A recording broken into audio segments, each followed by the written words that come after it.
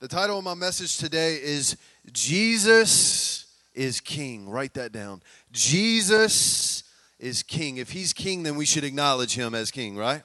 If he's King, then we should come to him as a child. If he's King, then we should cry out to him. Am I right? And in this portion of Scripture, we're going to really focus on three important things. And the three things is that they cried out and called him Hosanna of the highest. And we see him riding on a colt. For this, it's very significant to us. This is when the prophets of old spoke that Jesus was going to come, the King, the Messiah, was going to roll into Jerusalem, and he was going to be acknowledged at that time as a king. How many of you love how Jesus just enters a place? And he did this, and when he did this, it was speaking to us about who God is. And the first thing is this: he is the highest. He is the highest. Look at your neighbor and say, he is the highest. In other words, he is sovereign. God is sovereign. You know, we look at that word sovereign, we hear the word sovereign. A lot of people say, well, that means that God's just going to do what he wants to do, and that's partly true. But if you look at that word sovereign, the first part of the word sav, actually it means that supreme. It means that God is supreme, and you look at reign, he's the supreme authority. Jesus is the supreme authority. Everybody at one time is going to bow their knee and acknowledge that Jesus is king over their life. Even if you acknowledge it right now, there is going to be a time, the Bible says, that every knee will bow. Every tongue will confess that Jesus Christ is Lord. Isaiah 45:18-22 and verse 22 says this: For the Lord is God, and he created the heavens and the earth, and he put everything in place. He made the world to be lived in, not to be a place of empty chaos. I am the Lord, he says, and there is no other. There is no other. Let me ask you, is God Lord over your life? Is he really king over your life? You know, in America, a lot of people proclaim to be a Christian. A lot of people will proclaim that Jesus Christ is Lord. But is he Lord in your personal life? Is he Lord in your marriage? Is he Lord in your finances? Is he Lord in every bit of your relationships? Is he Lord over your life? Or do you just say that he's Lord? Because if he is Lord in those areas of your life, you're going to experience the right fruit in those areas of your life. Because when the king comes in, the blessing follows.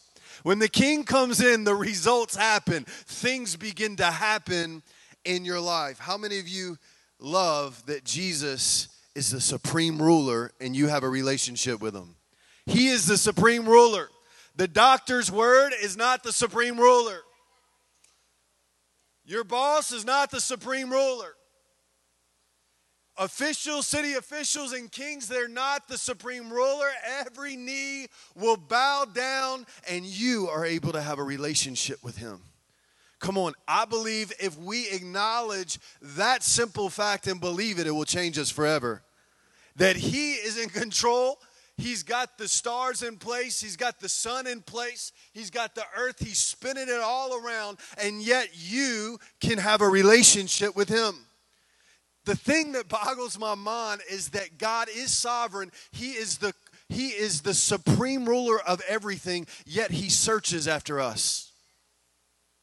See, a lot of times we think, well, he's ruler, he's going to be judged, and he is the judge. And when we get to heaven, we're going to be judged for the things that we did and did not do. How many of you are glad that on the judgment seat, that we are not going to be judged for the sin that we've done because it's washed by the blood of Jesus? That's going to be forgiven and forgotten. But the thing that God will see are the things that we would do. And a lot of people, they get a little hesitant when you begin to say that God is the supreme ruler, because we have this thing in us that we want to do what we want to do and how we want to do it. But I have good news for you, that Jesus is seeking after those that know that they can't do it alone. Jesus is seeking after those that understand that they are poor in spirit. I used to read that scripture and be like, poor in spirit, that seems horrible. God says, blessed are those that are poor in spirit, for the kingdom of God belongs to them. What does it mean to be poor in spirit? It is recognizing your needs for your Creator. And God says the kingdom of God belongs to you. See, religious people, it makes them crazy that God, his major intent is going after those that don't know him. He's sovereign, yet he seeks to save. How good is that? How good is our God? Jesus was hanging around notorious sinners because that's what he does. And the religious Pharisees were getting mad. You know, religion will get mad. Religion will get mad because, see, religion says God is supreme authority and I am perfect and I am favored by God because of all that I do right. I can do everything I need to do to have a right relationship with God. And God says, I'm not looking at you guys. Only the sick need a doctor. He said, I'm going to go away and I'm going to go find those that need a doctor. And in this moment, there's a picture in Luke 15 where these Pharisees are getting mad. They're getting upset because God is hanging out with tax collectors and would be drug dealers of this day and prostitutes and people that religious people would just kind of make faces at and think that they're lower than them. How is it that we have a king that is the king of the highest, yet he loves the lowest? And we're made of dirt and we think that we can be better than others. Come on. Nobody in this room is better than anybody. And everybody needs to acknowledge that they need a king. Maybe you're here and you've got issues. Maybe you're looking at somebody that's lifting their hands and saying, man, they have it all together. I wish I could have that. I know that they're getting God's attention. As a matter of fact, God is searching after you. God told this story when these Pharisees got mad. He said, listen, this is the deal. Let me tell you a story. He said, there was a shepherd. He had 100 sheep. One of the sheep ran away and was far away. And the shepherd went after the one sheep and brought him back into the fold, called his friends, and there was a celebration. He said, then there was a woman in a house that had 10 coins, lost 1 coin, lit a lamp, went in the dark places, searched after the 1 coin, found it, called all her friends, and celebrated. He said, then there was a son that went off and started to spend all of his inheritance on filthy living. And he recognized in that moment in the dirt, eating with pigs, that I can go to my father's house and be a servant and be treated better as a servant, much less a son. And the Bible says on his way back, the father was looking for him. Come on, this is our king. The father was looking for him, fell on the neck of the prodigal son and began to say, listen, I don't even want to hear what you have to say. Bring in the new clothes and clothe them. Wash them clean. Put a ring on his finger so he knows who he is. Put new sandals on his feet. Give him purpose. And he said, come on, kill the fatted calf. We're going to celebrate. What does Jesus celebrate? The people that feel like they have it all together know what Jesus celebrates is he's a sovereign ruler that goes after the lowly. He's a sovereign ruler that is able to go after it. Maybe you're like that sheep in a backslidden state and you say, I'm far away from God, I can't go. No, God's looking at your heart right now. Although he's sovereign, although he's a judge, although he has every right to shun you and reject you, he's a sovereign king that is full of love. He's a sovereign king that is full of unfailing love, and he goes after the sheep that started to drift away. Maybe you're in a dark place, but God's wanting you to begin to look at his light and be found. Maybe you're in a place of depression and loneliness. And I've been getting calls so much this week of people that found out they were sick, found out they had cancer, or they were depressed and they didn't want to live anymore. Guess what? God has the answer. They feel like because I'm feeling this way, because I'm going through this, God is far away. As a matter of fact, God is closest to those that acknowledge that he's the king and that we need him. Come on. God is here today and he's searching. The Holy Spirit is searching and saying, who in here is acknowledging that I'm the king and that you need me? I love that we have a Father that runs after us. I love that we have a Father, even though we have done shameful things, he runs after us and he washes us clean and he brings us to a place of new purpose. Don't you love that we serve a God like that? God is searching after you. God is looking for you. God wants to bring you close by. There was a time, I believe I was probably like 8 or 9. My sister was probably like 4 or 5. And we were at Catfish Charlie's. Y'all remember Catfish Charlie's? I mean, it's the only place in the world that you're excited about feeding rats at a restaurant. You ever thought about that? As a kid, you were like, yeah, man, we get the stale crumbs and we go feed the Nutri-Rats in the stagnant pond, and they come up in a swarm and begin to eat the food that you throw in there, and we think it's awesome. People from up north are like, you are feeding rats before you eat. What's wrong with you people? No wonder they judge us. You know, you get older and like, yeah, we are kind of weird. I used to love Catfish Charlie's, though. Remember the bread, the biscuits with the butter? Don't be thinking about food yet, but it was delicious. But it was kind of like it was a fun place. It was kind of loud, and we were all hanging out as a family, and we were feeding the rats, and we were coming back to kind of just get together to eat, and then all of a sudden, my parents thought that my sister was with me, but I thought she was with my parents. Those of you who have kids, that happens sometimes. I thought, I thought she was with you. And all of a sudden, there was this panic. There was this panic of, where is Tiffany? And Tiffany wandered off. The first thing you think of the pond. So we're all running over to the pond. She got attacked by the Nutri-Rats. You know, it was a Nutri-Rat takeover. You're thinking the worst. You're going all through the restaurant. You're screaming. You're yelling. Finally, somebody went into the men's bathroom, and she was just sitting there hanging out in the men's bathroom. Listen, after we found her, we didn't care about the food. We didn't care about the Nutri-Rats. We're like, we found our sister. She's not eaten by the Nutri-Rats. She's not kidnapped. You know, my dad, he's overthinks. So he's running out in the parking lot seeing who's kidnapped his daughter. But when we found her, we were so relieved. Parents, you know what I'm talking about. When you think you lost your child, and then all of a sudden you realize that they're found. It is a huge relief.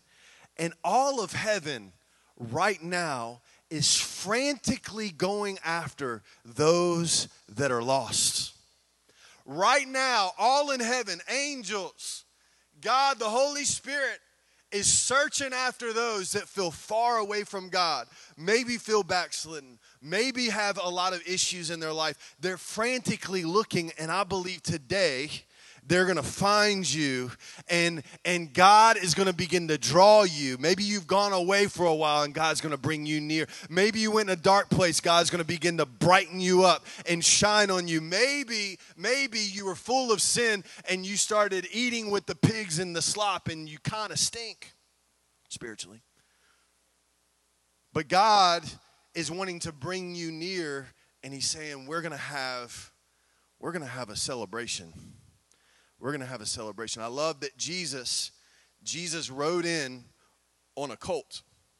See, a colt in the Bible, a colt represents peace. If he would have rode in on a horse, it would have said that he's coming into Jerusalem to declare war, but Jesus came into Jerusalem to declare peace. Jesus comes in on a colt. And in our lives, we have to recognize that God's wanting to come into your life and bring peace to your life. Don't you love that Jesus shed his blood, broke down every wall of separation so that you can have peace with God? That's what Colossians says. It says that he shed his blood, we were far away, so that we can have peace with God and we can be friends with God. And when we're friends with God, we have this sense of peace that is not even, you can't compare it with anything. You can't compare this type of peace. Jesus said in John, this peace I leave you. The world can't give it to you, but I'm going to give it to you.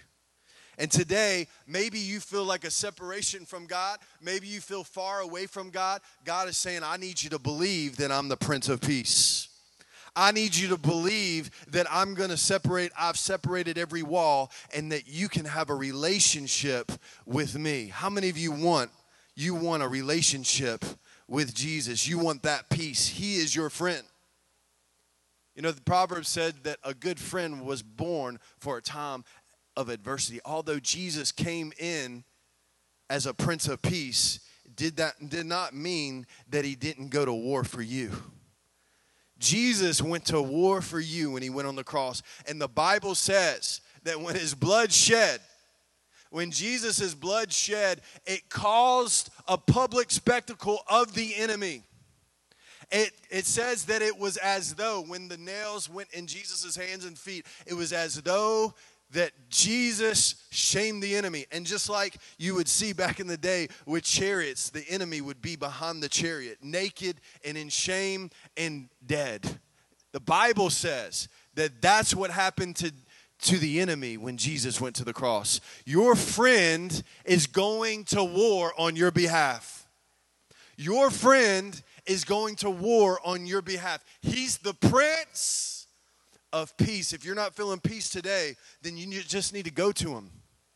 What did Jesus say? Come to me, all that are heavy, all that are not feeling peaceful. Come to me. I'm lowly. I'm going to give you rest. I'm going to give you peace. I'm not going to put any heavy thing on you, but I'm going to help you. And in your life today, maybe you don't have peace because of finances. Maybe you don't have peace because of a relationship. You got to know that you need to allow Jesus into your life so that he can be the Prince of Peace. Quit looking at other things to bring you peace. Begin to look at Jesus to bring you peace. That pill's not going to bring you peace. It's a momentary Band-Aid. That extra drink is not going to bring you peace. That thing that you're smoking is not going to bring you peace. That relationship in the dark is not going to bring you peace. It only brings death. But Jesus said that I come. If you come to me, what are you going to today? What are you going to bring you peace? I got to get away and go fishing. I love that. Bring Jesus with you. I got to get away on vacation. Jesus said, acknowledge me as your king. And come to me because I'm lowly and I'm looking at you and I'm looking at the best in you. When I look at you, I don't look at your flaws. I look at Jesus and I'm seeing you through the eyes of the blood of Jesus, and I'm recognizing that this is my child and the enemy can't mess with God's child. You got to begin to see that yourself, that you can go straight to God, that there's peace in y'all's relationship. You got to throw away the thing that's making you feel far away from God, because the Bible says that he's washed you, he has forgiven you, he has set you free, and your sin is in the sea of forgetfulness. Forget about it. Forget about it and come into peace.